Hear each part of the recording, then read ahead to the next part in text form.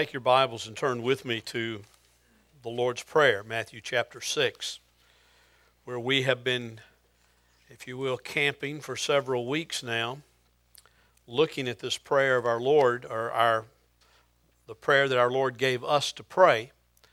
We have noted and will note again that this is not a prayer that Jesus could have prayed or would have prayed. He had no need to pray this because it asked for things like forgiveness of sins that we're looking at today. He asked for things like having his daily needs met, and his needs were always met by his Heavenly Father. There was no need to pray that. So this was a prayer that Jesus was saying to his disciples, and through his disciples to us, this is how you ought to pray. This is how you ought to view the whole concept of prayer. He said, when you pray, pray in this way. Now, he did not say when you pray, repeat these words. It's more than just a repetition of the words. It's concepts. It's an outline, if you will, of how we ought to come before the Father and how we ought to approach the Father. He starts out, as we saw, by saying, come and say, hallowed be your name. Our Father which art in heaven, hallowed be your name. To come before God in an attitude and a spirit of worship. To come before God acknowledging who He is. To, I guess, say, to know who He is and who we are, so that we get that in the right perspective. And then he says to pray for His kingdom to be spread throughout the world. And we talked about how that is the gospel being spread. His kingdom spreads by the gospel. It doesn't spread by armies. It doesn't spread by politicians. It doesn't spread by legislators. It spreads by the spreading of the gospel. And that's why we're called to be gospel ministers, not only those who stand in the pulpit, but those who also are believers in Jesus Christ. We are all ministers of the gospel to share that gospel truth, spreading the gospel. Your will be done, not our will, but your will be done on earth as it is in heaven, worshiping and praising and glorifying God. Then last week we looked at give us this day our daily bread. We saw there was a dilemma there. Jesus tells us to pray for our daily bread to be met, while at the same time He has already said, but you don't have to repeat, you don't have to go into great repetition, because your Father already knows what your needs are. We saw how what Jesus was talking about there was we acknowledge that it comes from God, we worship Him, we thank Him. Give us this day our daily bread leads to an attitude of thankfulness and gratitude toward the Father. And then we come to verse 12. And forgive us our debts as we also have forgiven our debtors. Forgive us our debts as we also have forgiven our debtors. One thing that needs to be fully understood as we come to this passage is that the Christian lives through forgiveness. The Christian life is a reality because of the forgiveness of God in Christ Jesus for all those who come to Him, for all those who have trusted in Him. It is a life of forgiveness. The Christian lives through forgiveness. This is at least a major part of what justification by faith is all about. We would have no hope and no life with God had Jesus not borne the penalty of our sin on the cross that we sang about earlier in order that we might go free. That's something we have to grasp from the very beginning if we're going to understand what Jesus is talking about in this 12th verse of this 6th chapter of Matthew. Christians need to have a grasp of what sin is. Jesus uses an unusual word here to talk about our sin. If you look at the Scripture, there are many words that are used in the Greek New Testament that refer to the concept of sin. You've got the word hamartia, which is the most common word for sin. And in its root, it carries with it the idea of missing the mark. Those could be sins of omission, sins that we just fail to do because we just don't think about doing them. The picture is that of a bullseye that's been painted somewhere, and the archer drawing his bow and shooting for the bullseye and missing the bullseye, or many times missing the target altogether. Hamartia is missing the mark. When we fail to live up to the standard that God has placed for us, that is a sin. There's paratoma, which is often used to refer to as trespass, the sin of slipping or falling, the results more from carelessness than from an intentionalness. Then there's the word parabasis, which refers to another type of trespassing. It's a stepping across the line. It's the picture of coming up to the fence on somebody's property and seeing the sign there that clearly says posted, no trespassing, and you neglect the sign, you ignore the sign, you climb over the fence. I can see Scott and Todd doing this sometimes deer hunting probably. They climb over the fence and they go looking for the deer where it's clearly said, do not go. If they're caught doing that, they will suffer some consequences. God says there is this type of sin, this parabasis, which is simply a going across the line, intentionally breaking the rule, intentionally going against what God has prescribed. It's transgression, most often translated in the New Testament.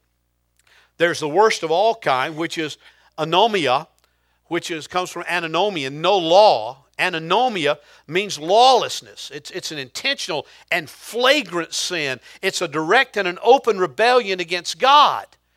And all of those words are used throughout the New Testament to talk about sin. Shortcoming, deviation, law-breaking, rebellion, pollution, missing the mark. All of those things have been used. But Jesus in this passage uses a term that's only used here to talk about sin.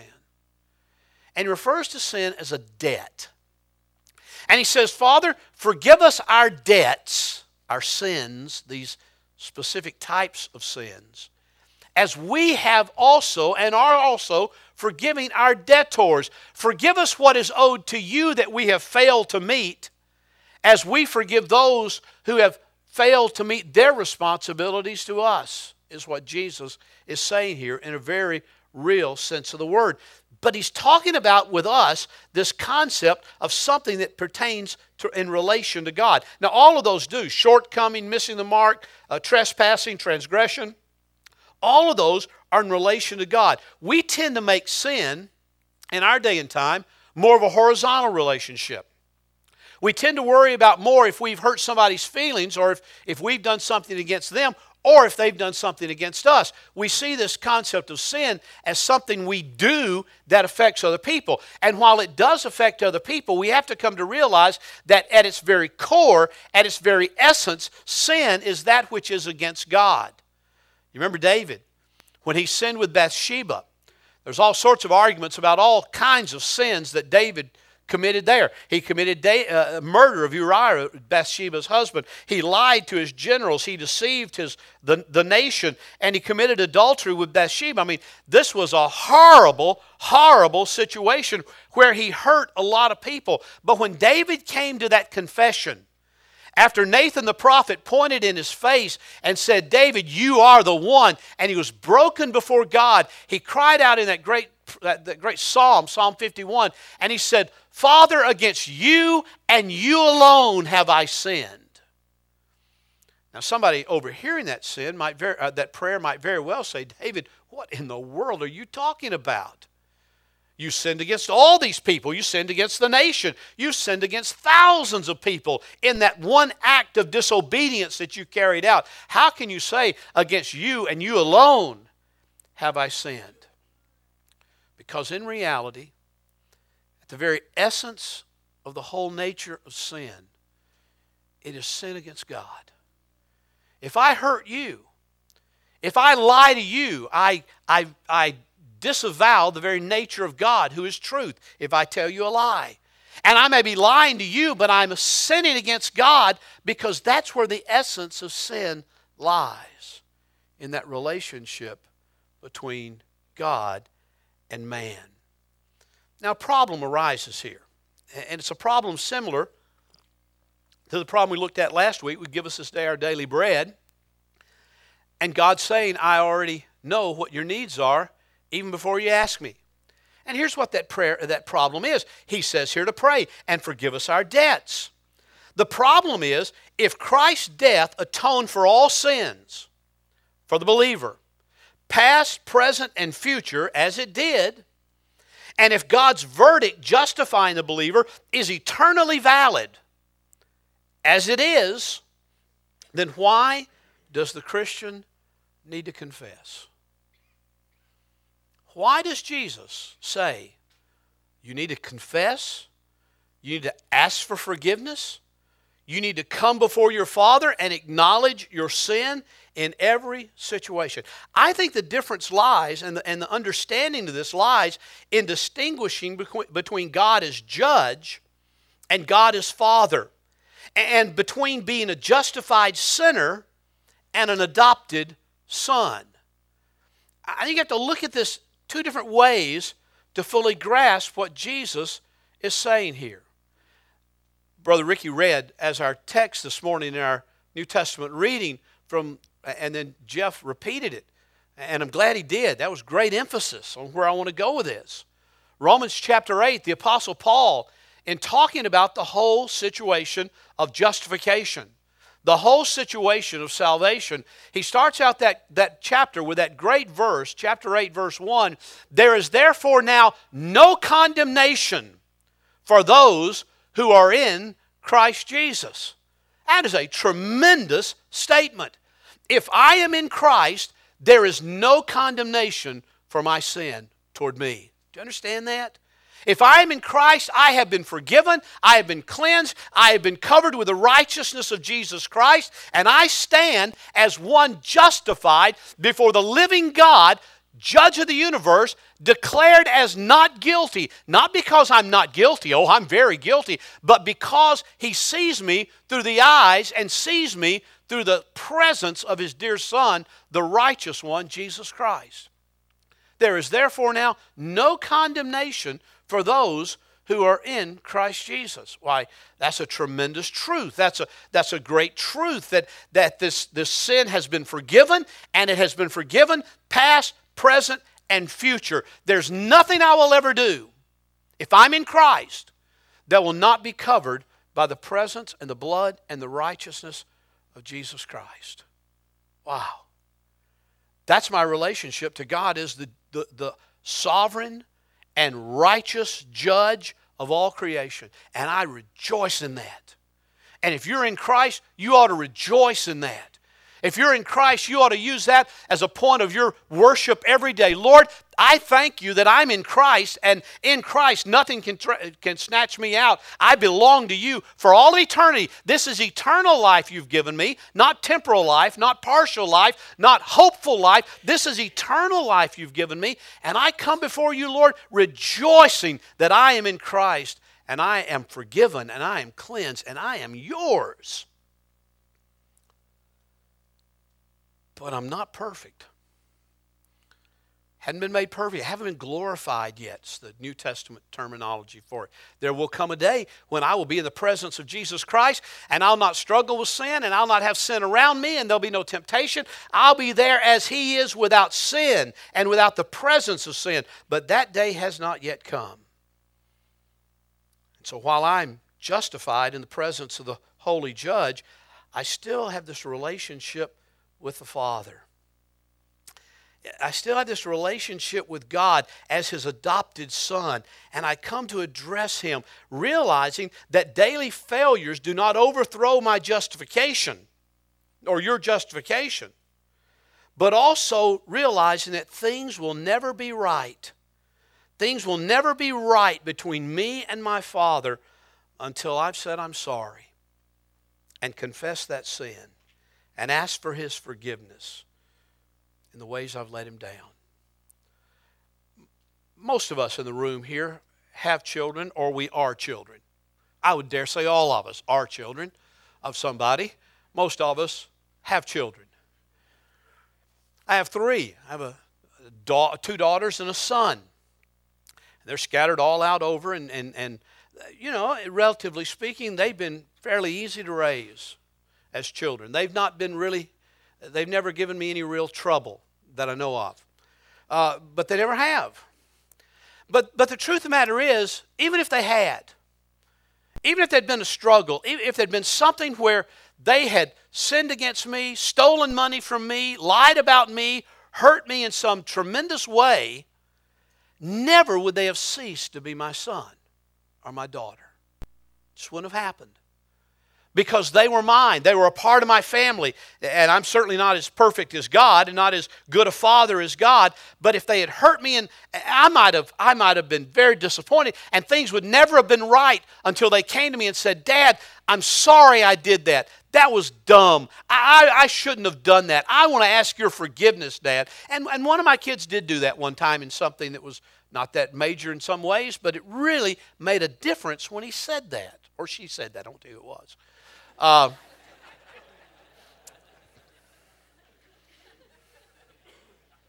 it restored the relationship.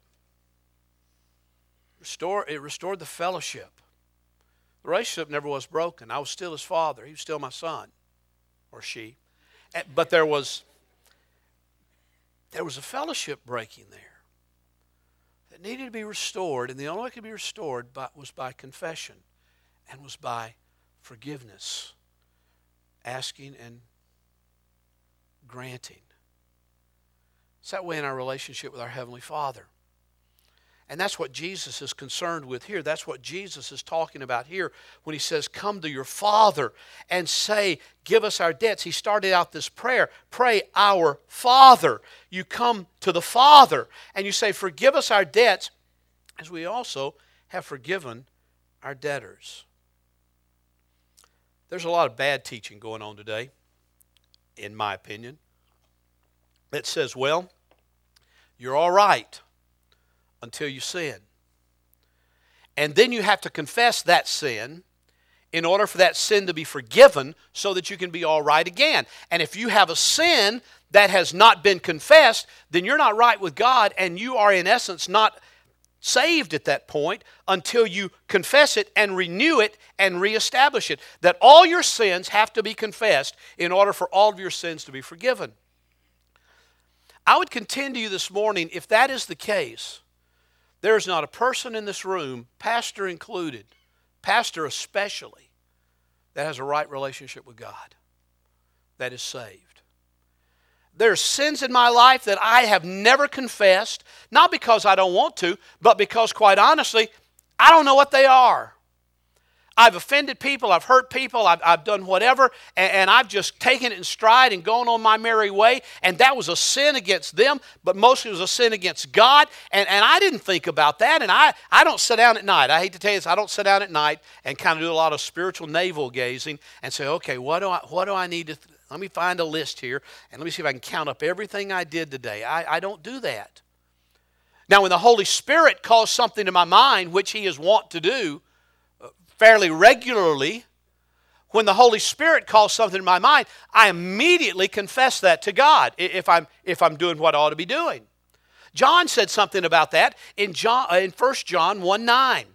Again, a verse that's been, I think, woefully misinterpreted and misused by a lot of people.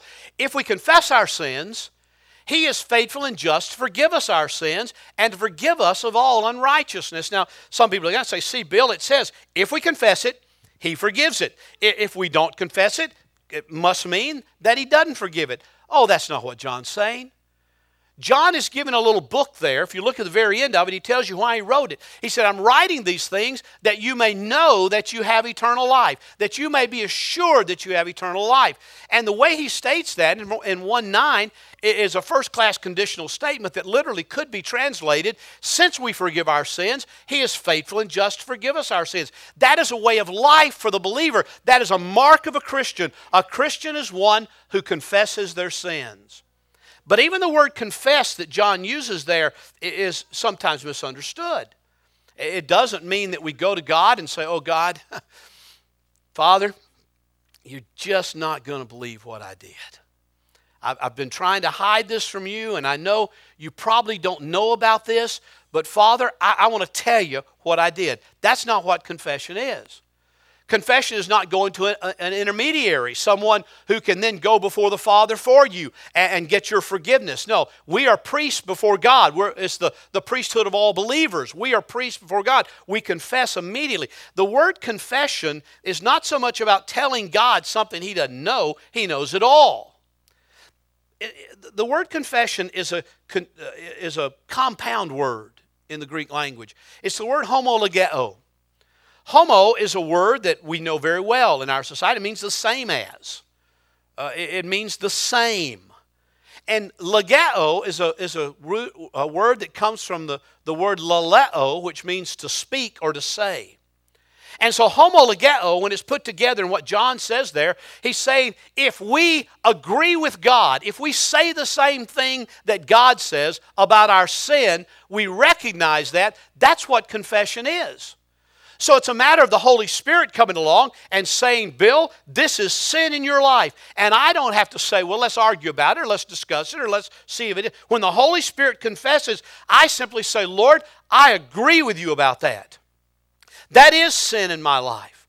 And Father, I ask you to cleanse it, and I ask you to wash it away. I ask you to take it away from our relationship, from our fellowship, so that we now have that restored, and there's a newness to that relationship. There's a newness to that fellowship as we walk together. There's a dilemma here, and the dilemma is this. We are prideful people. We all are. And we really don't like to acknowledge that anything's wrong in our life. We like to think that we're okay. Some years ago, a psychologist wrote a book. I don't think I ever read it, but I had it in my library just for the title, because it's such a terrible title. I'm okay, you're okay. You know, I'm okay, you're okay. Well, I'm okay. Sometimes I'm not so sure about you, but I'm okay. I mean, that's our attitude. That's the way we like to view our life. But Jesus says, no, you need to understand, you are a sinner. Even though you are a saint, even though you have been set apart by the power of God, by the grace of God in Jesus Christ, you still struggle with sin. And you still need to deal with that sin. But pride brings us to the point where we just really don't like to do that. But it's an important matter that Christians must learn, that they must be willing to examine themselves and even let others examine them also for the determining of these day-to-day, what we might call little sins that creep in. I love how David prayed. David prayed, I believe it was 73, Psalm 73. Let me be sure. I don't want to mislead you here. He prayed this prayer. He said,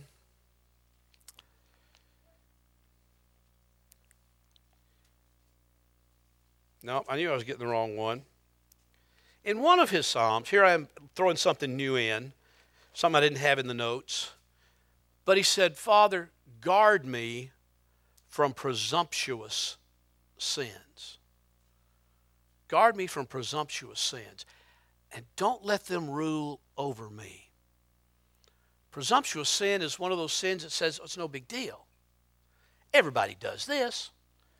Oh, I cheated on my income tax. That's all right. Everybody does that.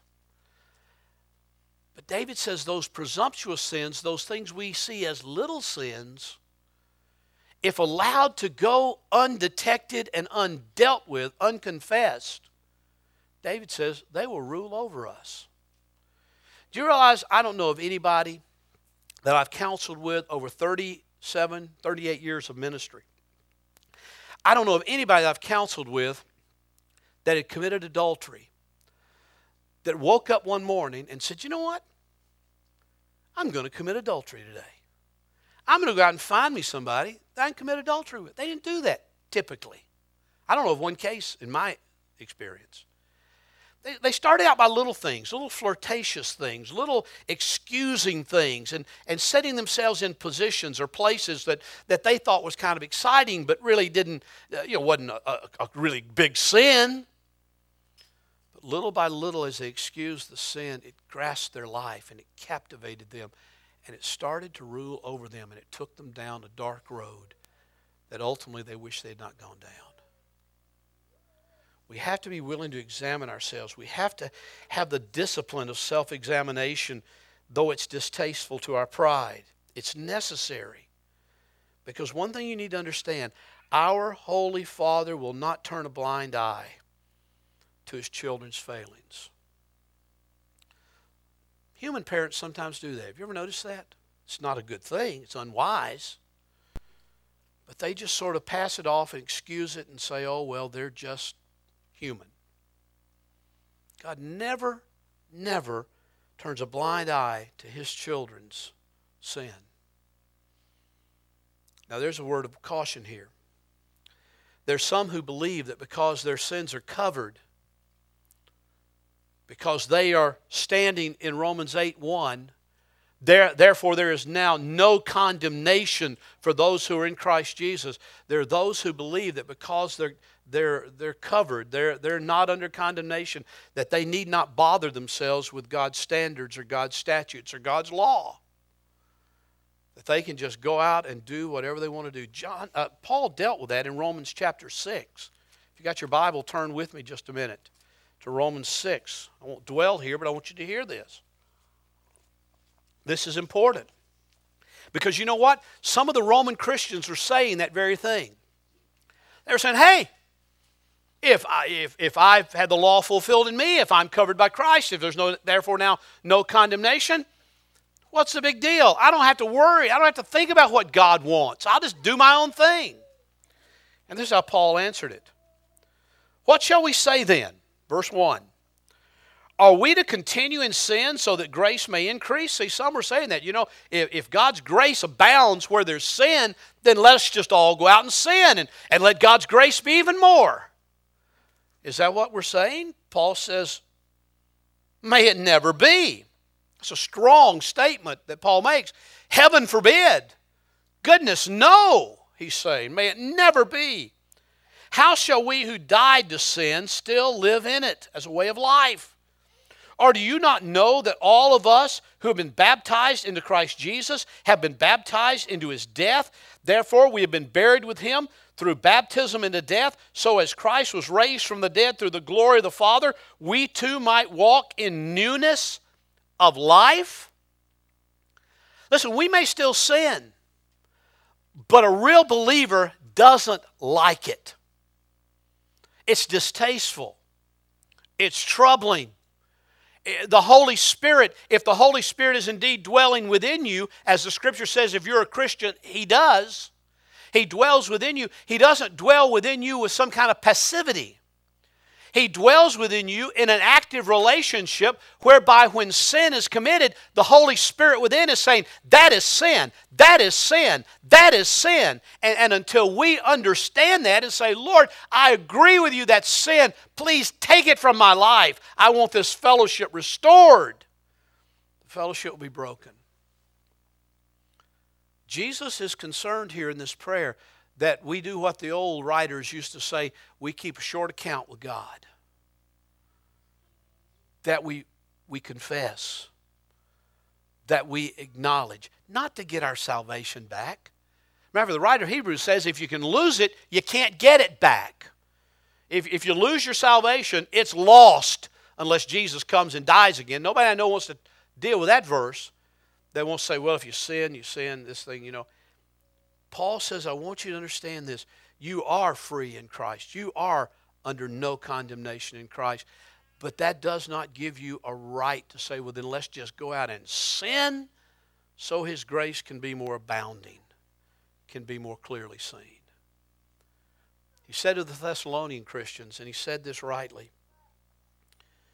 In 1 Thessalonians 4:3, he says, this is the will of God. Your ears ought to perk up a little bit when it says that. This is the will of God, your sanctification. This is the will of God, your sanctification. What is sanctification? It's that maturing process. It's that cleansing process. It's that confessing process. It's that growing process whereby we are, as Christians, becoming more like Christ. It's important that we recognize that is God's will for our life. And so Jesus says, our Father, forgive us our debts as we forgive those who are our debtors. And we could deal more with that, and we don't have a lot of time. Why do you go that far? I mean, he even emphasizes that a little bit more, a little further down when he says, if you forgive others for their transgressions, your Heavenly Father will also forgive you. And if you do not forgive, then your Heavenly Father will not forgive your transgressions. And some say, well, see there, it's a works thing. It's a you got to do this in order to get that thing, and you got to earn it, and you got to. That's not what Jesus is saying. Jesus is simply saying that if you are forgiven, if you are in Christ, then you will forgive others. I don't care how bad it is what they've done against you. You'll forgive them. Now, you may not establish a great relationship with them again. You may not be best friends with them, but you'll forgive them. Forgiveness is not forgetting. Forgiveness is never remembering it against them again. Not remembering it against them. That's how God deals with your sin. You think He forgets your sin? You think God knows everything. He can't be God and forget. We tend to forget things. He doesn't. But He never remembers them against us again. And if you're in Christ, Jesus is simply saying, listen, if you're in Christ, you are a forgiver. You are forgiving those who have sinned against you. You are forgiving those who owe you a debt, even as the Heavenly Father has forgiven you. Paul said that to the Ephesians. He said, forgive one another as God in Christ has forgiven you. That's the standard. That's the model. Now, if they've offended you worse than you've offended God, I guess you're off the hook. But you're not off the hook. Forgive others, even as God in Christ has forgiven you. This is probably the part of the prayer that we fly over the fastest. This is probably the part of the Lord's Prayer that we just say, oh, well, we know what that means. It ought to be an example, I think Jesus is saying, of taking time for self-examination. Taking time for the discipline of self-examination. And then dealing seriously between you and God.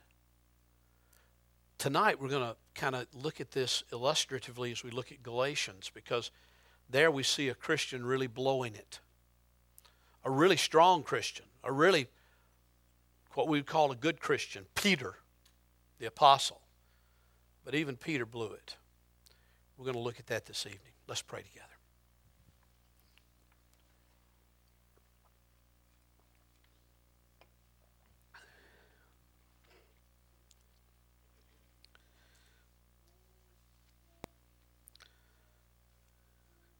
Father, we bow before you knowing that we need your cleansing. Bowing before you knowing that if we are in Christ, we are justified by faith in Christ, and that we are being sanctified by the inner working of your Holy Spirit. But knowing, Lord, that we are still flesh and in the flesh. And Father, because of that, we still sin. Father, we ask you this morning, show us your grace, show us your power, show us your truth. Lord, point to us those areas that we need to deal with you about.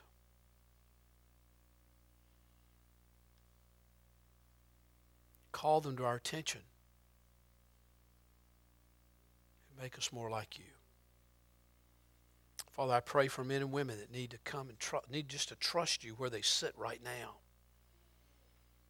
I pray, Father, you will work in their lives. I pray for other believers who need to come and unite with this church. You're leading them to do that. Father, I pray for others that you're doing a work in about confession. Not to a pastor, but to you, through our only mediator, Jesus Christ. Father, do your work in our lives right now as we sing this hymn of commitment. We pray in Jesus' name. Amen.